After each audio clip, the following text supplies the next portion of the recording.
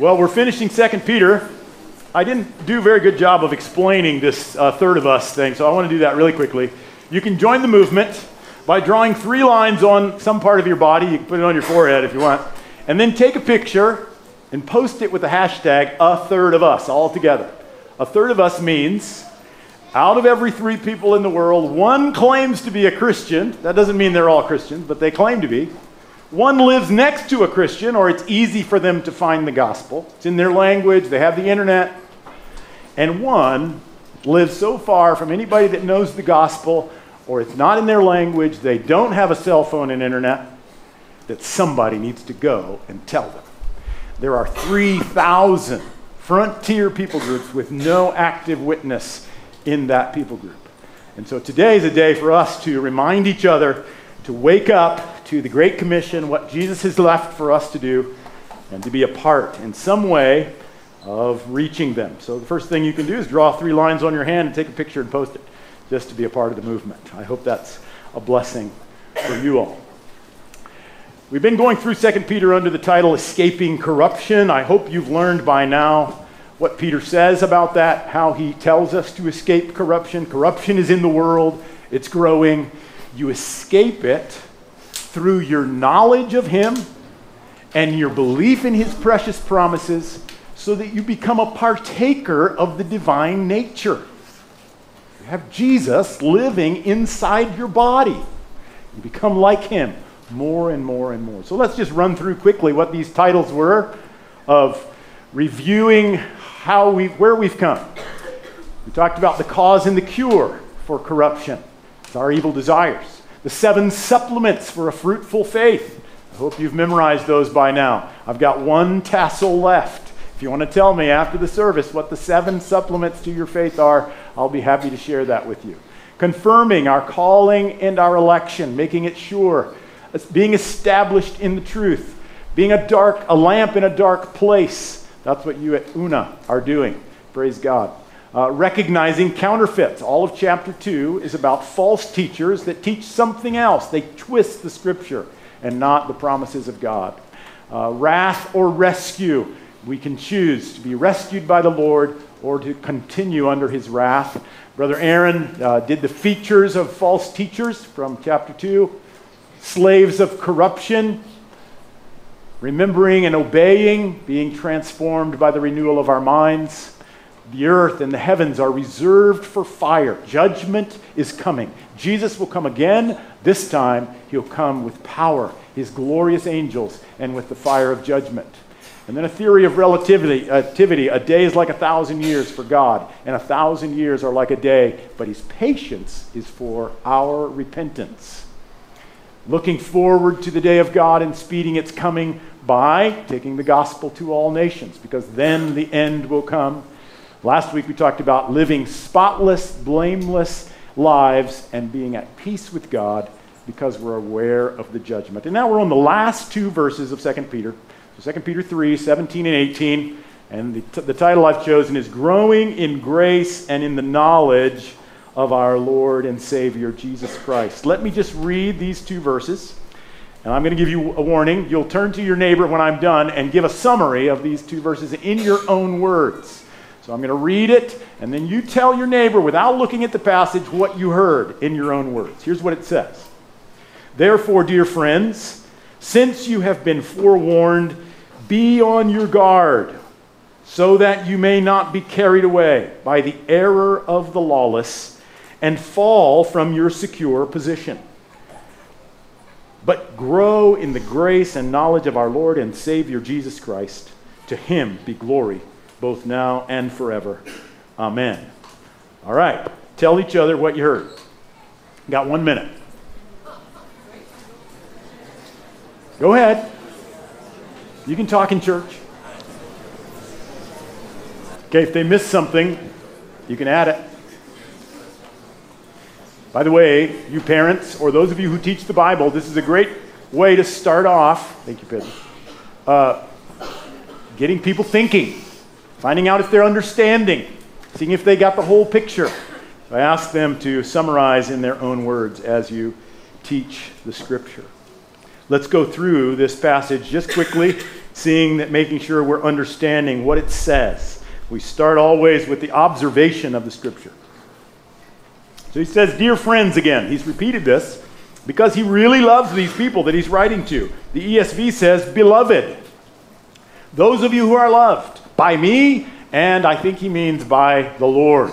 That's the first step of the gospel, isn't it? God so loved the world. I hope you understand that God loves you. He made you. You can be. You are his beloved. And 1 John 4 declares that we love because he first loved us. If you find yourself lacking love, don't look within yourself. Remember that Jesus loves you. Receive again his love, and then you'll have plenty to share with others. He says, since you have been forewarned. Now he's talking about our context. He's saying, since the judgment is coming, since you know that you'll be judged, like Noah and the people of his day, like Lot in Sodom and Gomorrah, like Nineveh with Jonah, they knew judgment was coming and it changed the way they lived. I hope that's the way you and I live as well. Since you have been forewarned, be on your guard, he says. Stand in a defensive stance. This made me think of basketball. So I was a basketball coach for a while. You know, if you're playing basketball, those of you who play basketball, if you just hold the ball like this, or any sport, any ball sport, really, if you hold the ball right in front of your belly button, what's going to happen? Somebody's going to hit it, take it away, right? So what do you have to do? You have to protect it. Be on your guard. Guard the ball. That's what Peter's saying. Stand guard against a specific error. What is it that we're supposed to stand guard against? Stand guard so that you may not be carried away by the error of the lawless. That carried away is a sense that we are in a world that is rushing to its own destruction. The way to destruction is the way of least resistance. It's easy, just let go, and the current of the world will take you right down into the pit of corruption. So Peter's saying, stand guard, stand firm, set your feet on the rock of his promises, and don't be carried away by the error of the lawless. What is that? So I spent time meditating on what the error of the lawless was this week, and as I was meditating, we got the mail. And I opened up a love letter from the Prefeitura, and I found out that on my birthday, on the 3rd of February, you know, on my birthday, it was just so wonderful because I got a day away with my beloved. We were leaving church, leaving here. She was at Moments for Moms, and we were going away for the night. And I went down to Santo Amaro, Avenida Santo Amaro, and I must have pulled into the bus lane. I don't remember it. But the Prefeitura remembers everything. And they sent me a picture to prove it. There I was on the bus lane, and there were those 7 points on my driver's license for all eternity. No, I think till I renew my license. I entered the error of the lawless. Why? What was the error? I didn't think I would have to pay. I didn't think there would be any consequences. I can take this little shortcut around on the, well, look at all that room over there. It's easy, just drive over there.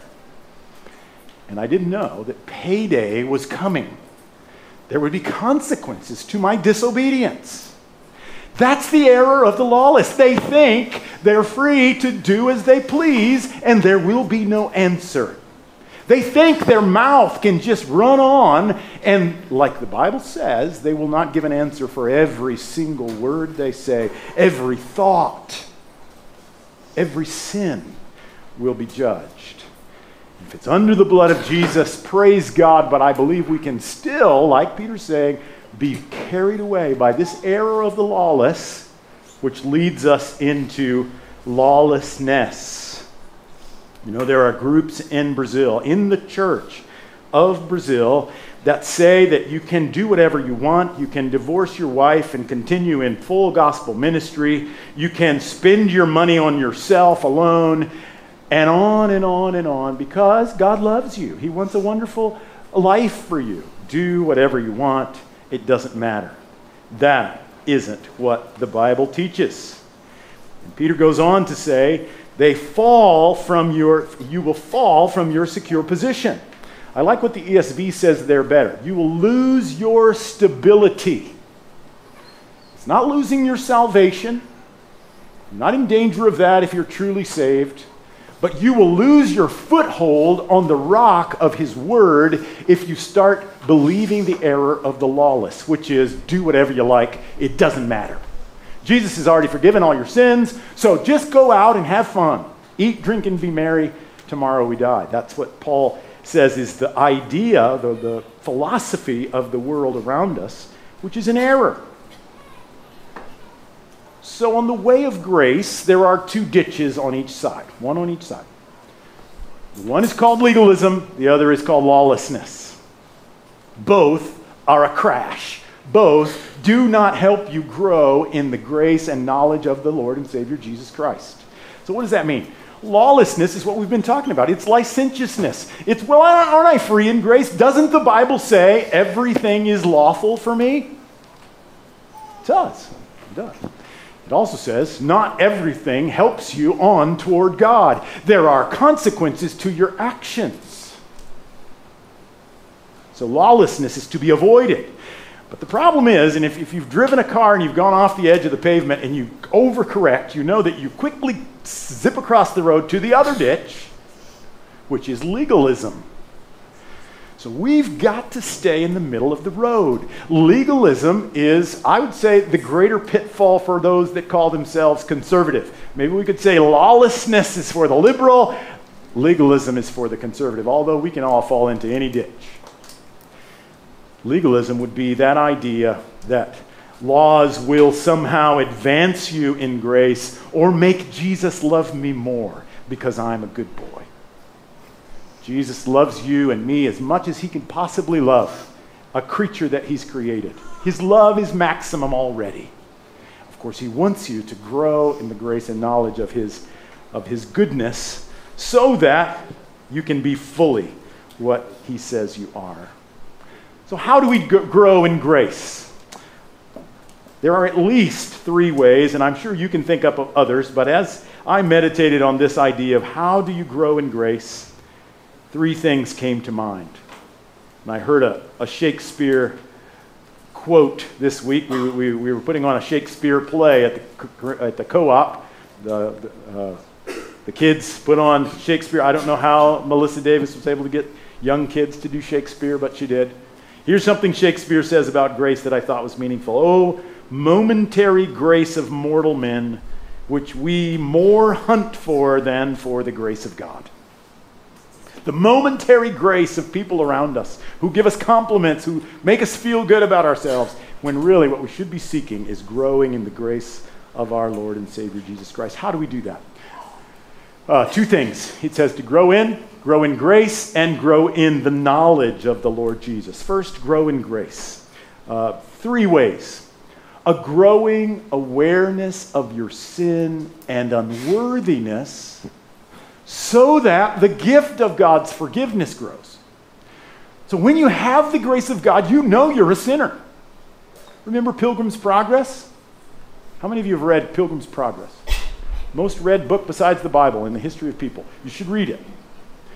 Pilgrim has this burden on his back, and it keeps growing every day as he reads the book of life because he knows he's a sinner. But all around him are people with no burden. Does that mean they have no sin? No, they don't have the grace to see their sin. They don't know how offensive they are to God as a selfish, proud, egotistical person. So the grace of God convinces me more and more of my sin. Let's watch this happen in Paul's life by reading 3 passages that are over time. So in 1 Corinthians chapter 15, verse 9, Paul says, "For I am the least of the apostles. I'm not even worthy to be called an apostle." 1 Corinthians 15:9. Least of the apostles. That's still pretty good, right? He was the last one to see Jesus. He was the last one to join the group of apostles. He says, I'm the least. Not even worthy to be called an apostle. But then further on in his walk with Christ in Ephesians 3:8, he says, "To me, the very least of all saints, the grace was given to preach to the Gentiles the unfathomable riches of Christ." So he's gone down in his estimate of himself. He's the least of the apostles. Now he's the least of all saints. But at the end of his life, 1 Timothy chapter 1, verse 15, he says, the saying is trustworthy and deserving of full acceptance, that Christ Jesus came into the world to save sinners, of whom I am the foremost. He's gone all the way down to the bottom of the barrel and sees himself as the worst of sinners because the light has shone on his motivations, on his soul. He knows how proud and selfish and lazy and sinful he really is. That's what it means to grow in the grace of the Lord Jesus Christ. If you think you're doing okay, ask God for his light on your soul, and you will be convicted of your need and thus of how big his forgiveness was for someone who is as bad as you. I love to go camping. And I've learned that at the first few hours of camping, you get out the hand sanitizer over and over to just wash all that dirt off your hands because you're out in the dirt, you're in the woods, you're digging holes, you're pounding stakes, you're cutting firewood, you're lighting fires. Well, at night, you don't see that quite as bad, right? So you're sitting around the fire, you're eating, you're squatting on the dirt, and maybe even sitting on the dirt, and after a while, your clothes get kind of dirty, your hands get kind of dirty. And when you come home, you walk into your clean kitchen and you look at your hands, or maybe your wife looks at your hands and says, what happened to you? Or you're like, whoa, was I eating with these hands last night? You walk into the light and you're suddenly aware of your filthiness. That's what growing in grace is. To grow in the grace of the Lord and Savior Jesus Christ is to remember that all have sinned and fall short of the glory of God, and that the payment of sin is death. I deserve to die because of my lovelessness, my disobedience to the Great Commission. I am a worthless servant. And so growing in that understanding, and then at the same time in your appreciation for God's forgiveness. Tim Keller, I hope you listen to and love Tim Keller even now that he's gone off to heaven. He says, you are far more sinful than you could imagine. And God loves you way more than you can imagine. That's growing in grace. But there's a second way that you can grow in grace, and that's to grow in gratitude. As you grow in the understanding of what God has done to save you, you become more and more and more grateful. 2 Corinthians 4, verse 15 says, for it is all for your sake, so that as grace extends to more and more people, it may increase thanksgiving to the glory of God. See, that's where we're going. The glory be to the Lord and Savior Jesus Christ, both now and forever. Through what? Through your grateful attitude and mine, no matter what, because of how great his forgiveness is. What's the opposite of living in gratitude? Growing in gratitude would be what? Somebody say. How? What? Whining, thank you. Right to the point. Complaining. So many of us think that now that I'm saved, my life is going to be a red carpet of roses right into heaven. That's not what the Bible teaches. It's the opposite. It will be harder and harder and harder as your faith grows, and God gives you the compliments of Abraham, to whom he said, take your son, your only son, on the mountain and sacrifice him in my name. And he obeyed. And God will ask you for that thing, and you will say, it hurts, but thank you, Jesus. I'm gonna obey you because you have given me your grace, your forgiveness, and I can thank you in all circumstances, which is your will. Remember that story of my father's second plane crash? I don't know how many of you heard it when I told it here several months ago, but they had crashed in the jungle, the Amazon jungle. My dad was a missionary pilot.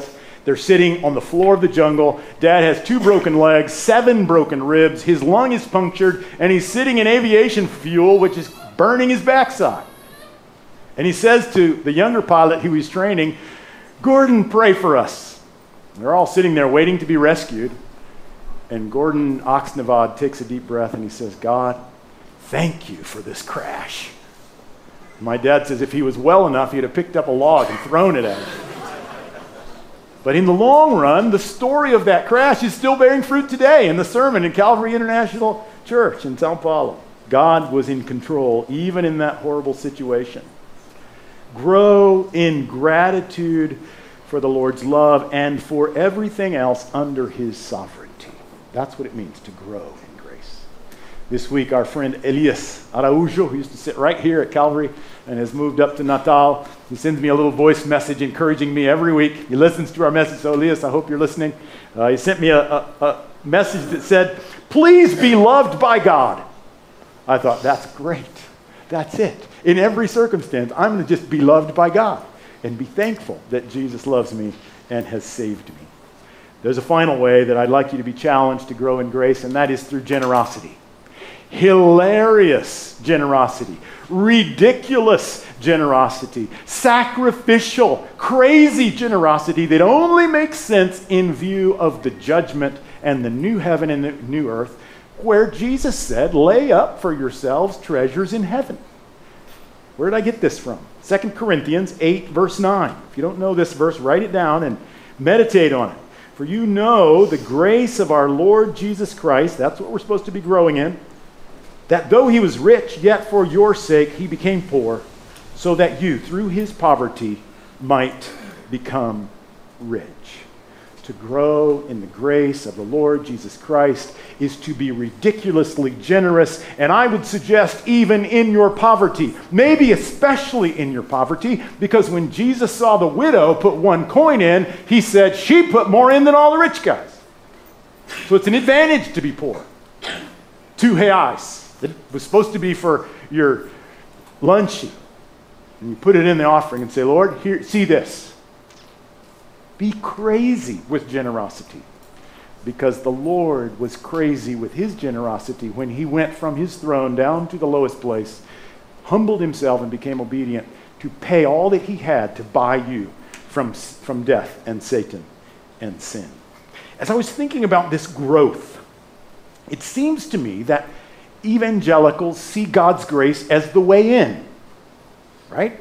Grace paid for my sin. God's grace is what saves me. By faith, by grace, through faith, I am saved. But then we sort of sit in church waiting for the second coming, and we don't grow in grace, grow in that understanding. And Colossians commands us, as you receive Christ, so walk in him. Every step is by grace through faith, and we are to grow in our appreciation of that faith so that life becomes a reason for praise and joy and gracious service to the King.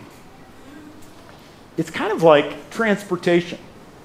How so? So remember in the movies, the old carriages, metal wheels, pulled by a horse. It's like the ox carts in Brazil. You used to have to go from Minas Gerais to São Paulo in an ox cart, bumping over every rock all the way. You felt every single one. Why? No suspension. Directly on the wheel on the road. But then they came up with springs. So you have these carriages, they're bouncing along. They go over the bumps and you sort of bounce along. Somebody invented the shock absorber. It would slow down going up. So you sort of had this level, easy. Well, think today about some of these off-road vehicles that do jumps and go through ditches and can stay upright over any obstacle. I think that's what it means to grow in grace. How much does it take the devil to stop you from rejoicing and believing and being at peace in his presence? How much does he have to just put a pebble in front of you and suddenly, I don't know if Jesus loves me? Growing in grace means, doesn't matter. Doesn't matter. I've seen it before. I'm on my way home. I know the new earth is coming. It doesn't matter if I'm robbed. It doesn't matter if I'm sick. Jesus loves me and he's in control, and I don't deserve anything that I've received because I'm more and more aware of my sin, of his forgiveness, of how he's using me in the world, even by singing a song when I have nothing and no reason to sing it. The second thing we're supposed to grow in is the knowledge of our Lord and Savior, Jesus Christ. I talked to the kids this morning about Revelation 3:20. What Jesus wants in that verse is to sup with us. That means have dinner. That means sit down at coffee and enjoy fellowship with us. And he's constantly knocking, asking to know us better. It's an infinite trip to know Jesus better and better and better. And we do that by responding to his call for fellowship. Do you know Jesus? I'm not saying know about him. Do you know him? 3 verses. Revelation 3:20 is the last one.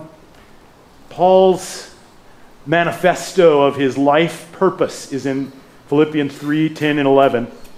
I want to know Christ. Yes, to know the power of the resurrection. That's the gospel, raising me from the death of sin. The Bible says I was dead in my sin, and the power of his resurrection comes in and wakes me up, gives me spiritual life, opens my eyes and ears to him. So that's the power of introducing himself to Jesus, or Jesus introducing himself. And then the participation in his sufferings. See, sufferings help me know Jesus because I'm suffering with him. Hopefully, if I'm not suffering the consequences of my sin, I know him through my sufferings, becoming like him in his death, taking up my cross, denying myself, and following him, and so somehow attaining to the resurrection from the dead, when we will see him as he is, and we will be like him, John says. That's the ultimate knowing. Today we know through a small hole of faith, through the Word and through the Holy Spirit. Galatians 4:8 and 9, and I'll read verse 10 all the way through 10, is a key. This is a key for how you grow in knowing Jesus. Listen to what it says. Formerly, when you did not know God, so there's a key. There's a time when you don't know God and you have to be introduced. You were slaves to those who by nature are not God's.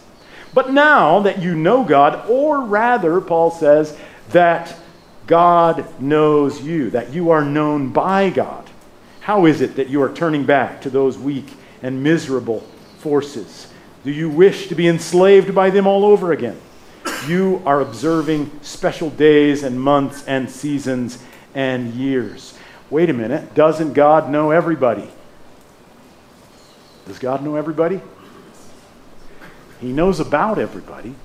He knows all the details. He knit you together in your mother's womb. He knows every day of yours, past, present, and future. But he will say to some at the end, I never knew you. I never knew you. I kept knocking. You didn't open the door. I know about you, but we don't have a relationship. We're not friends. You didn't let me in. Knowing Jesus is the same as his knowing me, which means that I open more and more doors deep in my heart, letting him see all the secrets in the closets so that he knows me. And then in his reaction, I know him. In his sanctification, his conviction of my sin, his comfort in the Holy Spirit, I know him because he has come to know me.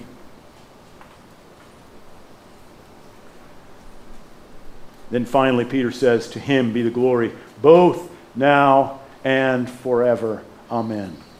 Through this growing in grace, you and I glorify Jesus every day. As we go through this valley of tears by faith, we can glorify Jesus with our songs of praise, with our thank you, Jesus, with a smile on our face, with a generous offering to someone who needs it, even in our need. Jesus gets the glory. And Peter's saying, and forever, meaning at the judgment, everybody's going to know. They're all going to know how good your friendship with Jesus is. So develop that now so that forevermore it will bring glory to Jesus because the work belongs to him. The more grace I receive, the more aware I become that all good gifts come down from the Father of lights. All love, all truth, all strength, all goodness and beauty originate in him. You and I are just the prism, a stained glass window that he made so that his glory may be known. Listen to 1 John 4, 10 to 12. This is love, not that we loved God, but that he loved us and sent his Son as an atoning sacrifice for our sins. Dear friends, since God so loved us, we also ought to love one another. No one has ever seen God, but if we love one another, God lives in us, and his love is made complete in us. People see the Lord through Calvary, loving one another, bearing each other's burdens, as Brother Rick challenged us this morning. God will get the glory. Jesus will get the glory. Let's move toward interpretation as we finish. What does this mean for us? Number one, do you know you're his beloved? You know, when you say Jesus loves me to somebody and they say, God is nice. All of us. Jesus loves all of us. They don't understand. They don't get it. Jesus loves me. Jesus died for me. If I was the only person that needed saving, he would have come and saved me because he loves Thomas Smoke. And he loves you. Know that you're his beloved and then become the beloved of his people. Remember the judgment and our hope of living forever in the new earth. This is what Peter's saying. Since you've been forewarned, since you know this is where we're going, live like it's true. Lay up treasure for yourself in heaven. Don't spend your whole life and thought around what will end up being burned. Stand guard against the error of the lawless, that there are no consequences for disobeying the king. Why is it that most of us think we don't have to do anything about the Great Commission? Why is it that I don't think it's my job to reach the unreached? That's the missionary's job. No, it's not. It's the body of Christ's job, and everybody has a task in it. I don't think everybody's a missionary. Some people have that call. But every single person is called to pray to the Lord of the harvest. Every single person is called to give sacrificially to get them all the way there and then support them while they're there. Every single one of us is called to make disciples. And that those disciples would make other disciples and multiply like yeast in the lump to fill everything in every way with the glory of Christ. And then grow in grace, more and more aware of your unworthiness, giving thanks more and more constantly, and giving more and more generously, hilariously, even extending forgiveness, because as he has forgiven us in Christ. Listening rather than talking. Serving rather than seeking to be served. Putting in more than you take out. And then number 5, grow. Grow in relationship with Jesus as Lord and Savior. You begin to love what he loves. You want what he wants. You listen for his still small voice in your heart and obey it. Tim Keller says there's a fountain of love at the heart of the universe. It's called the Trinity, Father, Son, and Holy Spirit. They've been loving each other and glorifying each other for all eternity. When you die, if you're a believer in Jesus, or at the end of time when you're a believer in Jesus, you'll be plunged into that fountain and all will be well. Believe the gospel and fear no darkness. How should we apply this? In September, I'm going to Pakistan, trying to grow my beard. I'm going there with Josue, actually. Josue's wanting to come with me. Somebody help him pay his ticket. Right? He doesn't have the money to pay his ticket. We're planning a conference for the Pakistani church to reach 823, I think, people groups who have no chance of hearing unless somebody goes there and tells them. So the purpose of this conference is to say, hey, you guys have a treasure. You can reach the people in your country before Jesus comes back with the power of the gospel, the message of the gospel. We need help to do that. This is not a cheap venture. The church doesn't have the funds to bank this. And so we're promising to help them to rent the venue, to pay for food for 4 days, to bring people from all over the country to hear different messages of challenge, and to then send them out to reach the ethnic groups in their own country that don't know the gospel yet.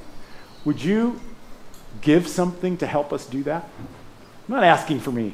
Nothing of this is going to get taken out or used for anything else but this conference. And I just want to challenge you as Calvary to help Josue and I go there in September and mobilize the people of God there to do that. There's a little girl that our friend there met on an evangelism crusade.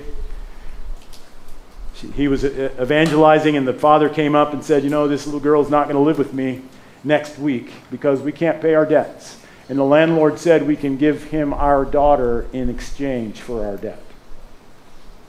And my friend was just appalled. He said, "What? You're going to pay your debts with your daughter?" He said, "What else do we do? We either get thrown out," or he said, "He'll take our 9-year-old in payment for our debt." And my friend says, "How much?" And it was like $63 US dollars. And so my friend went to all of his teenage youth group and the guys that were there with him doing the evangelism project and says, "How much do you have in your pocket?" And they put together an offering of $63, and they bought the life of a 9-year-old by paying her dad's debt with $63.